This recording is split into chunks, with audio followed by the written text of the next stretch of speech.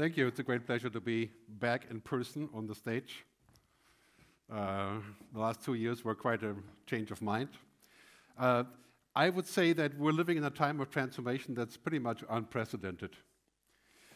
Not just in terms of technology, because a lot of technology is finally actually working, right? And that, for example, artificial intelligence, it's not like humans, it's not that intelligent, but intelligent assistance is working really well. Right? So software is getting smart, machines are learning, climate change, we have all the tech we need to solve climate change, already almost there. I'll talk more about that later. We're just not using it wisely.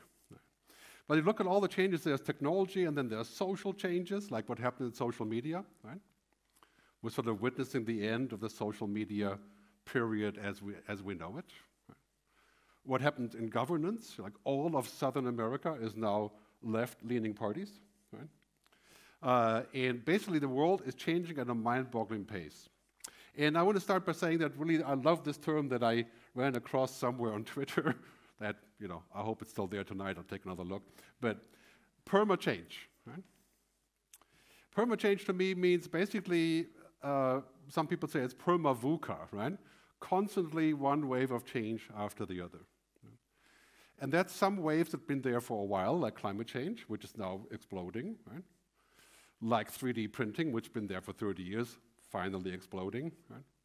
And there's 11 game changers I've looked at in my last couple of years. I collected a little bit more on those. I will send the slide around later. You can take a good look. But basically, intelligent machines, quantum computing, voice translation, the blockchain, of course, 3D printing, genetic engineering. Yeah, I could add a few more on that. Right? So basically, when you look at this thing, well, all these things used to be there for a while, but they're finally actually working. Right? At least now they're promising to work a lot more than before, and so we're moving into like smart cities, right? Where we can save 50, 60% of energy costs, and we can prevent pollution, and we can do all of these things that were unthinkable before. The Saudis are building a city called NEOM, right? Well, they want to build the city called NEOM. And it's quite interesting, the whole debate around this, right? Kind of like a mock-up like this, everything automated, of course, carbon neutral and so on. But basically, that's going to be absolutely everywhere. And as we're going there, we're seeing those 4 waves being amplified, right? The first one, of course, COVID and other pandemics. To that, I would say we're probably not prepared enough for other pandemics. Right? Looking at what we have supposedly learned. The recession, which in my view will not last very long, but it's still quite scary, especially here in the UK. Right? I live in Switzerland where it's, it's kind of safe of those things for the time being, right? And climate change, right? This wave has been there for a long time. This is the #1 wave now. Basically, after Ukraine-Russia kind of wraps up in some way or the other, I would say carefully in the next 6 months, I expect, then this is going to be the dominant topic, right? Especially after the failure of COP27, that last climate conference, which didn't really produce anything tangible except for the North-South payments. The last big wave is singularity, machines becoming as smart as humans. Ray Kurzweil says, the future is 2050. I think it's probably going to be earlier. Machines that can, in theory, simulate what it means to be human. Artificial general intelligence. So far, we're very far away from this. Right? Like right now, self-driving cars don't really make it. Right? You can go to Palo Alto and you can ride in a Waymo, right? But I always say a 5-year-old kid could drive in Palo Alto in the suburbs. That's what the machine does. But take the self-driving car on the German Autobahn, right? You are in deep trouble. Right? And we really don't have self-driving. We have attempts, right? And that is because machine intelligence is pretty far away from human intelligence, right? We have social intelligence, emotional intelligence, cognitive, of course, but these waves are coming everywhere. So I would say the next 10 years will bring more change than the previous 100 years. And guess what? This isn't bad news, right? Of course, it's bad news what we had to do during COVID, but in the COVID crisis, we invented a new kind of way of looking at disease with mRNA, which in theory may be applicable to diabetes, even possibly to cancer. Right? Yes, many other bad things happened. 22 million people died, right? But all of these things have side effects that are helping us to reinvent. I believe the scariest one is really the last one. Climate change, it's painful, it's going to cost a lot of money, but it will also produce a lot of money. I think we can solve it. Right? The last one is much more complex, but I'll touch a little bit on this. I made a movie recently called Twice Upon a Time, just came out 10 days ago, where I talk about what is the worst case for 2030, and what is the best case, and the worst case.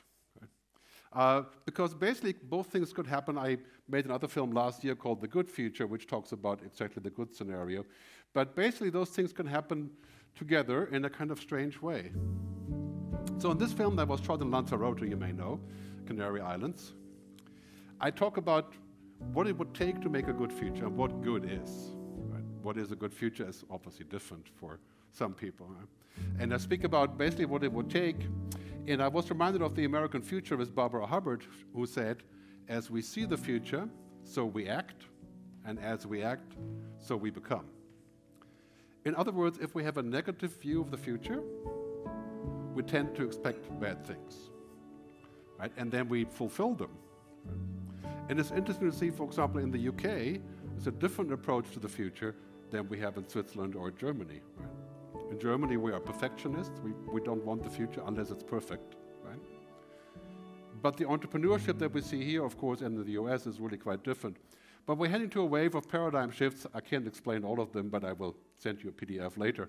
Suffice to say, when they all come together, it's basically super transformation time.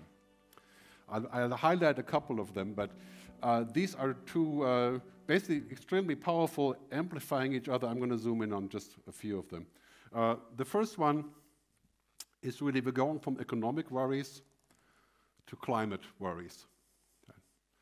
So the fact that we always talk about economics and GDP and growth and jobs and money and stock markets, right?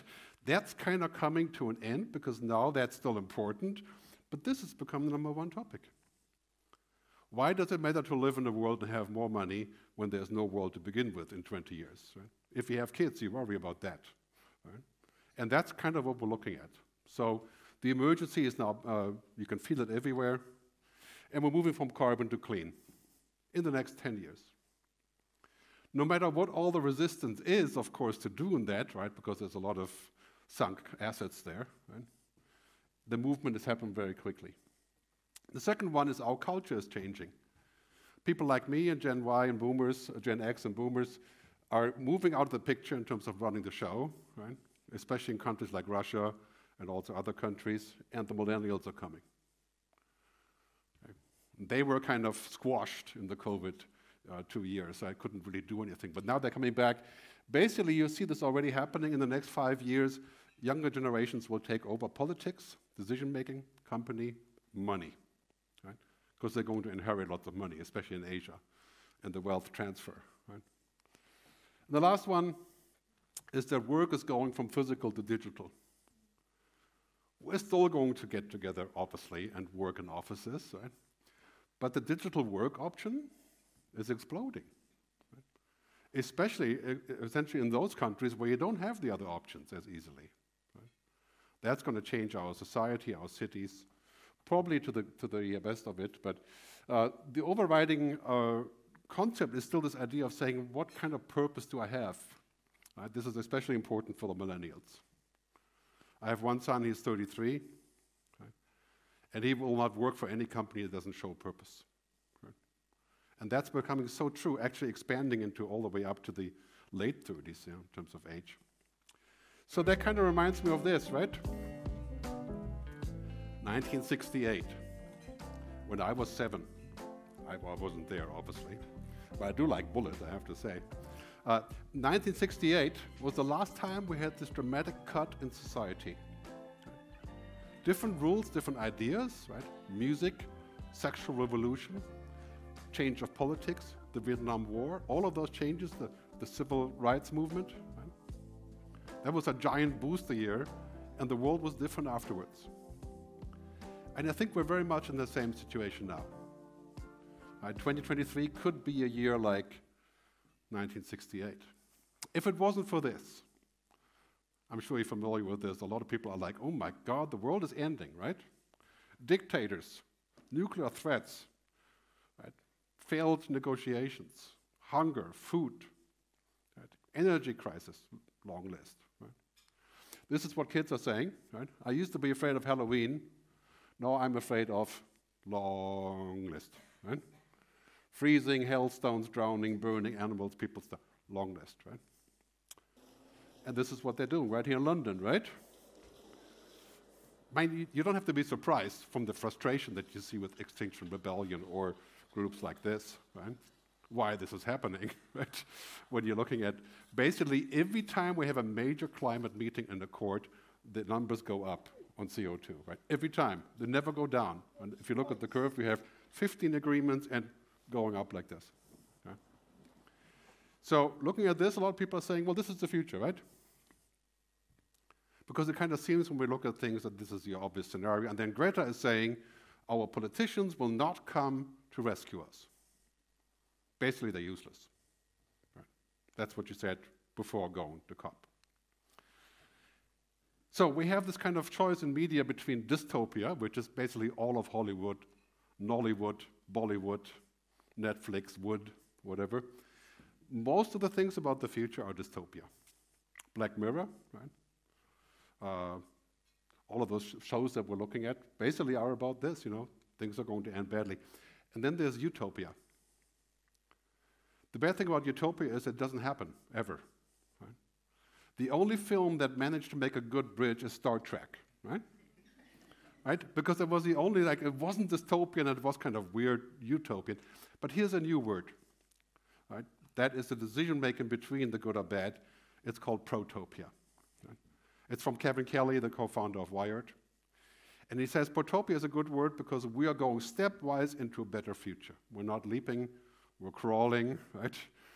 But it's kind of realistic. You know, utopia isn't realistic. We're not going to live in nirvana, right? We don't want dystopia. So Kevin says, basically, we should be optimistic not because our problems are smaller. They're not. In some ways, maybe they are, over all terms, but he says because we have more capacity to solve the problem. And that's a very good viewpoint I want you to hold on to. I'll give you some proof, right? Technological innovation, last 10 years, robotics, blockchain, genome sequence and energy storage. We're going to see cars that can go for 2,000 miles, right? 2,000 miles in one battery charge. That's already up around 600 if you drive like a snail, right? But in theory, right, look at all this multi-trillion-dollar innovation platforms. Right? There's plenty of innovation, plenty of money, plenty of new jobs, right? That's all right here in front of us. Technology is making everything cheaper and cheaper. Right? Solar cells are down 96% in cost. Batteries are following. Right? Electric cars are declining in costs. Genome analysis, right? Very soon, all of us can have their genomes done and compared and be alerted of potential risk and health issues and cancer, of course, primarily. If we were able to trust the cloud, you know, where it resides. Nuclear fusion, right? I mean, this is like basically saying nuclear fusion is the opposite of fission. So there's no substances after the process. And trillions are being invested in reinventing our energy space.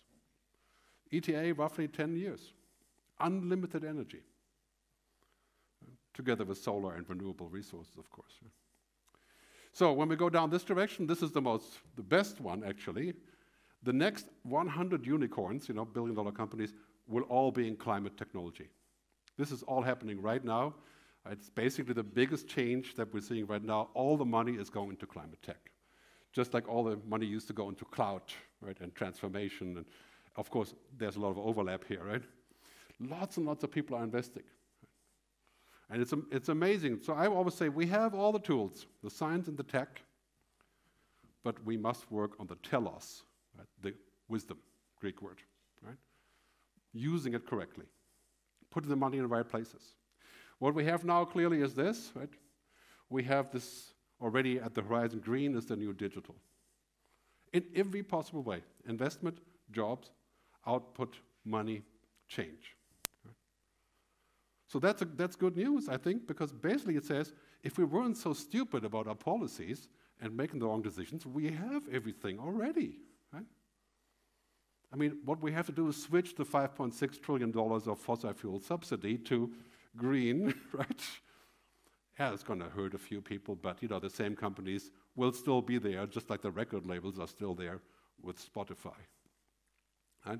So we're seeing that future forming this, and we have 3 simultaneous revolutions at the same time.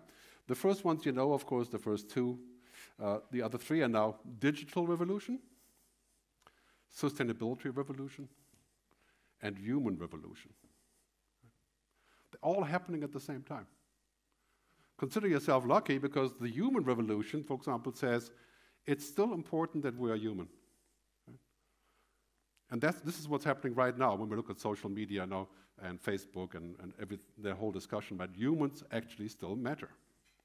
Right? There's still quite a few things that humans can only do that machines don't do. And then, of course, we also have a second human revolution with genome editing, right? Where we can actually change, potentially, who we are. That's a scary thought right there, right? But they're all happening at the same time. So let me talk about technology first. The digital revolution, I'll show you a short video to start that topic. Hey, boats, slow down. Slowing down. Anchor down. Anchor down. And stop. And Fan. peel shrimps. Peeling shrimps. Rotating for maximum sun.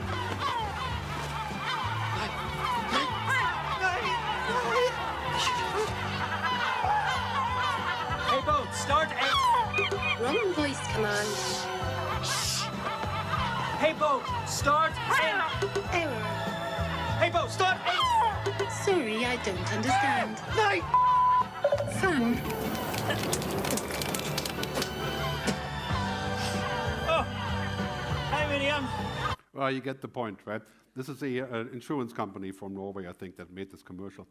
But basically, it kind of shows in a paradigm, in a parody kind of way, how technology that means well and that in principle should work is not actually working, right? This is kind of like digital money, right? If you imagine we all switch to digital money, like many so-called bank digital currencies, right? If we switch to that, then it could be, for example, that we have a control mechanism that says where you can spend that money that you're getting through the digital means, right? For example, through retirement benefits and so on. So there's many things of those where we have to worry about technology becoming a little bit too much. So this little animation here shows kind of what's happening there. Is it starting? Yeah, okay, sorry, I'll play it one more time. So I have hope that it will recover, but if not, we can skip it. So sorry about that. Okay, well, let's skip this one. Basically, when we look at past of our history, we already have this kind of technology, super technology that we saw in films like Minority Report. And now we're seeing the virtual reality hologram that Facebook is promising, Facebook Horizons, right? And of course, we have this. Let's take a closer look. What part of the solar system are we talking about? Saturn. If you were taking astrophysics, you could What I love about these movies is that they have always the jingle-jangle music in the background, which makes you immediately suspicious that they're lying, right? I think. But talking about lying, hello, Mark. Mark is, of course, the chief metaverse guy, right? And this is why Facebook is tanking, or Meta is tanking. But he said the other day, the metaverse is about the time when immersive digital worlds become the primary way we live our lives. Wow, I'm saying most people wouldn't really agree with that, right? Maybe that's his vision to get everybody into his kingdom. But ultimately, of course, the metaverse is this kind of thing where we have to say, well, that's great, but technology alone won't save us. I think it's a great place to go to if your life is boring, you live in a 7-square-foot apartment, you can escape to the metaverse, right? Sounds very plausible, like most gamers know what I'm talking about, right? But really the problem with technology is this, right? Technology is getting more powerful, but it doesn't know the first thing about what it means to be human, right? technology, algorithms understand the logic of everything, but the feeling of nothing. That's kind of a problem, right? If I told an AI, take care of climate change in the most efficient and fastest way you could, it would kill all humans, right? It would make perfect sense, right? It's logic. We are the problem, so kill everybody. So, but of course, this is the problem with technology, right? We have to govern it, we have to make it ethical, we have to understand it. Right? So we're ending up in a place like this, where we can safely say, societies are kind of driven by technology, but defined by our ethics, by our values. This is why I'm happy to be here tonight. This company is a B Corp, so there should be some ethics and values forthcoming, already integrated there. Right? Ethics is knowing the difference between what you have the right to do, or the power, and what is the right thing to do. Somebody sent Mark a telegram about this thing. Right? I mean, this is a huge problem now, right? Because a lot of technology companies have kind of lost track of this idea, what is the right thing to do? Right? And so this becomes an issue when we look at technology, because technology in the beginning is very often like a present. Right? Instagram, like 6 years ago, now it's a bomb, right? A suicide machine for girls. Right? So we're now basically at the point where we say too much technology is probably not good. It's like too much alcohol, too much smoking, too much eating. You know, more people die from obesity than hunger every year. Shouldn't say that before dinner, I suppose. But in any case, I mean, this is, of course, an inherent challenge in technology. So let's talk about sustainability. Basically, what's happening here is that unthinkable becomes the new normal. Don't think for a minute we're going to keep stalling like we have been. Right? This has become a movement, like Gandhi freeing the Indians from the UK. Right? Declaring their own country. Took 5% of Indians to be part of that movement, and then became 50, and very quickly. Right, this is what we have now. As soon as Ukraine-Russia winds down in some way, this is going to explode. So that means, for example, carbon tax on flying, every single flight we take, carbon tax on meat, maybe even pan-European, you know, those guys over there, pan-European carbon tax mandatory to get out of the jam. I'd be the first one to agree. I live in Switzerland, I'd be safe, right? But just kidding. But basically what happens here is that all of a sudden our economic paradigm changes, and it's no longer tech, which is tanking, right? I call it jokingly the SUSDAC, right? The Sustainable Company Stock Market. Maybe Unilever would be the first one to kind of move over to that, right? And this is happening all across the board now. The whole ESG thing is being rebooted, right? In this direction, funding primary change to get out of fossil fuels. On the topic of flying, right? Of course, I'm the worst offender here. You know, I do 100 speaking gigs a year. I go to Beijing for a day. Right? I'm not a shining example. I used to. You know, COVID has changed that. But we all know, of course, flying is the worst way to go, especially local distances. You know, compared to the train.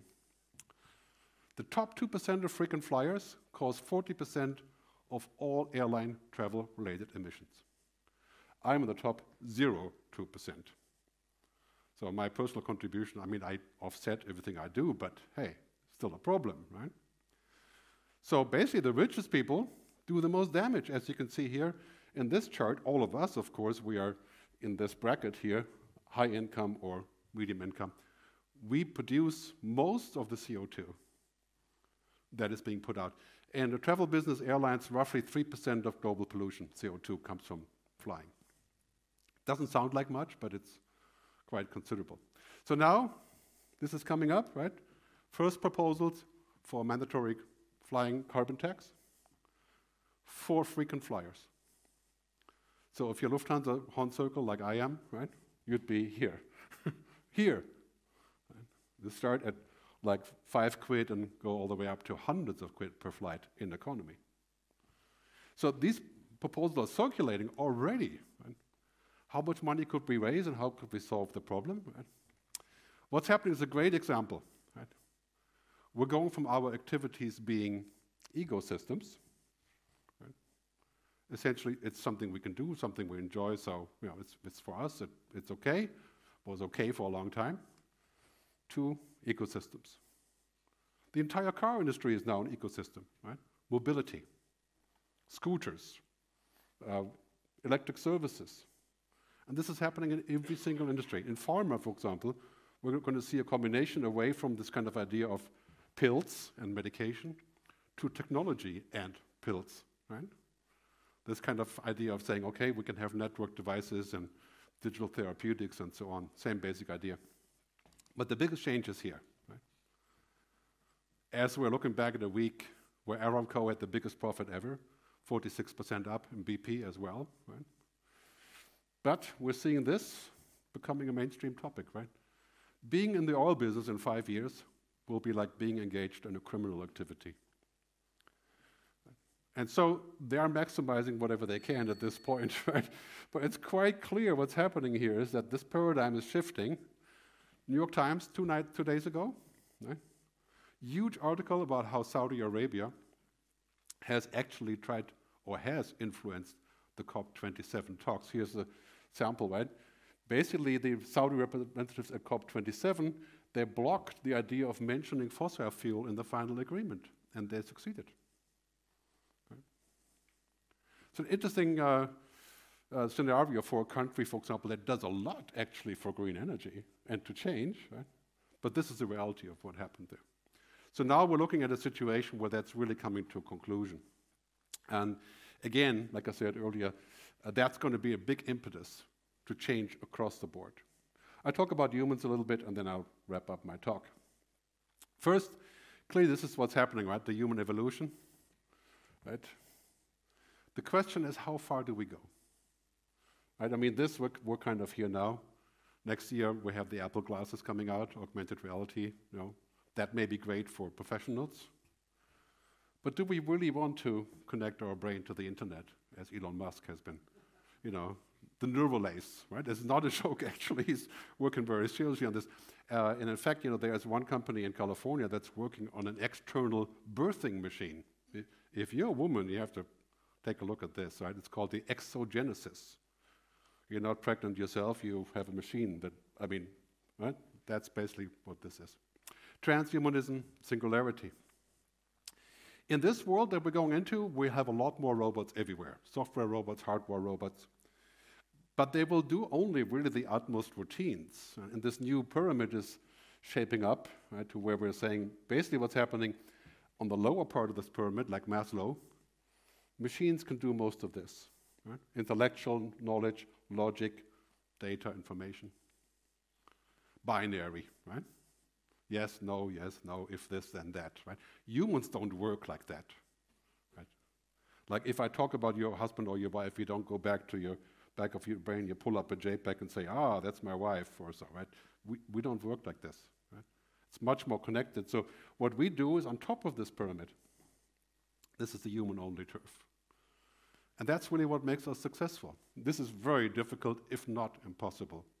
Tacit knowledge for machines, understanding, wisdom, purpose, consciousness, sentience. And why would we want a machine to be sentient, right? Makes no sense. We want the machine just to do the job, right? To be competent. That would be enough. That would be a very big accomplishment if we can do that. So that's also what's happening in education. The main thing about artificial intelligence is exactly this question. Right? We can use it for all the other stuff, intelligent assistance, maybe a little bit of smarter machines, but what we don't want is this, right? We don't want a machine that's artificially general intelligent, like a human. Because that machine would have an IQ of 1 billion. Right? It would have already figured out the next 200 years ahead of time when we try to unplug it. Right?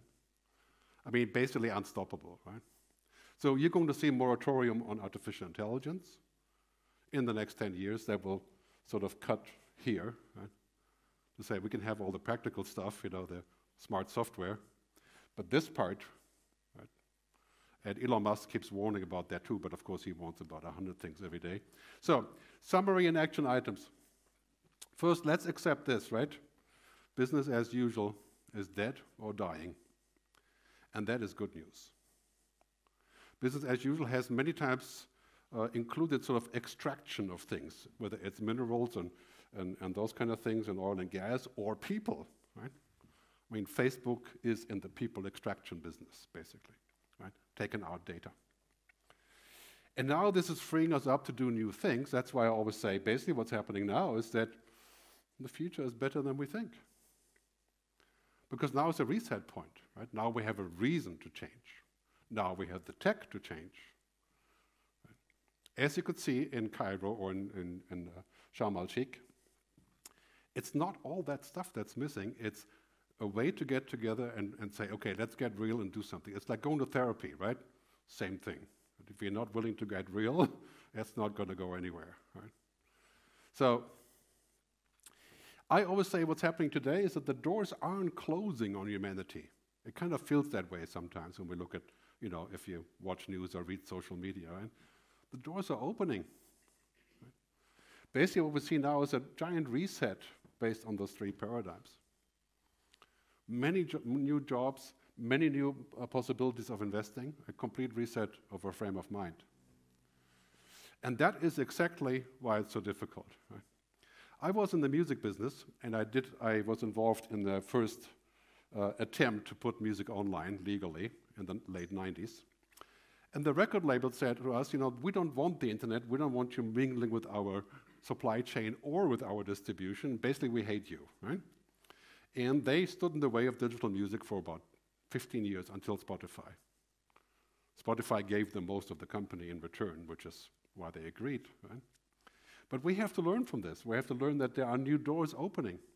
And they don't mean that we can't make money or that it's going to be a degrowth society, right? We're not going to a degrowth society, but we're going to grow circularly, right? Sustainably. That's completely different.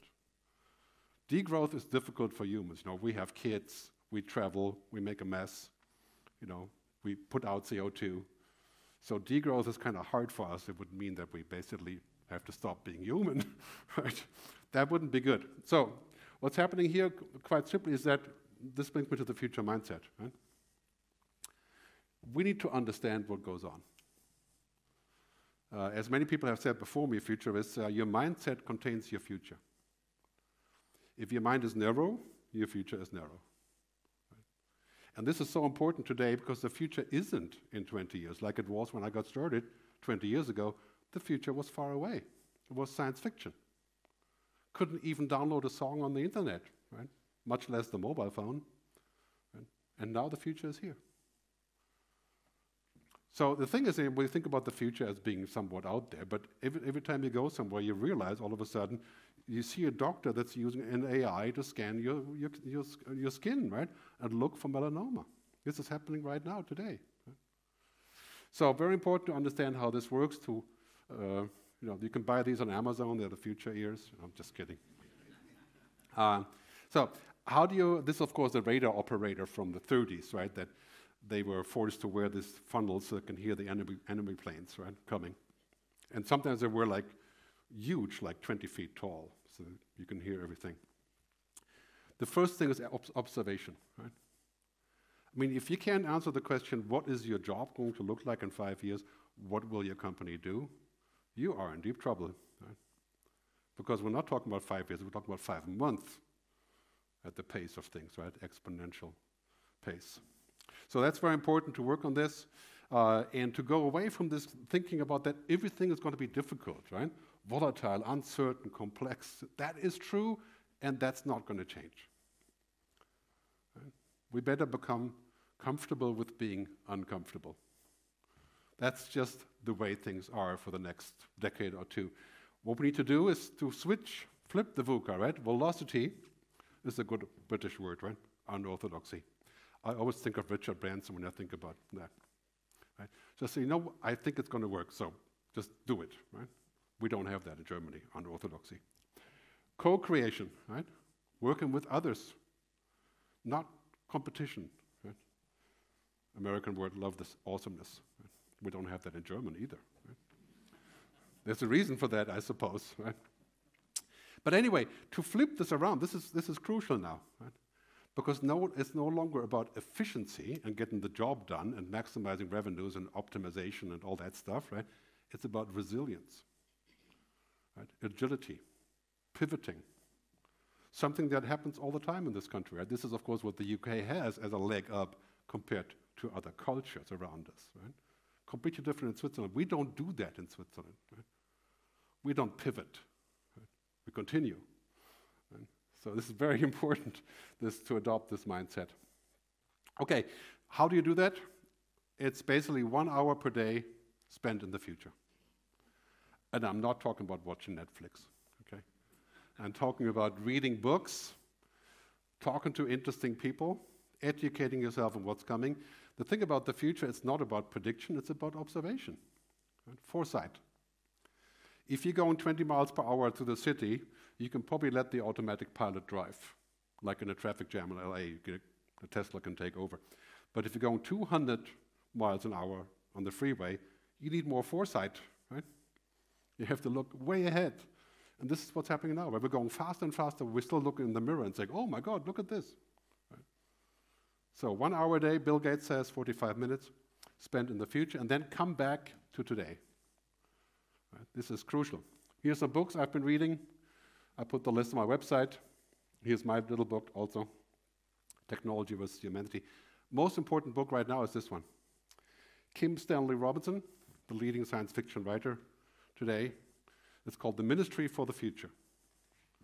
And it takes place in 2030, it's science fiction, but it is so close to what we have today, it's very eerie, right? It's like 3 years ago, he wrote the book. It takes place in Zurich by accident. But this is the book to read to be prepared, right? So what happens when you have the future mindset is that you become ready for anything. Because say, I heard this before, I have some information I can apply here, I can be flexible, right? And that is the crucial thing to do. So to wrap up, the good future isn't about predicting it, right? It's to architect it, to build it. Buckminster Fuller, famous futurist designer, a Canadian, I think, and UK heritage. We are to be architects of the future, not its victims. And I think it's time that we apply this principle to everything that we do. Thanks very much for listening.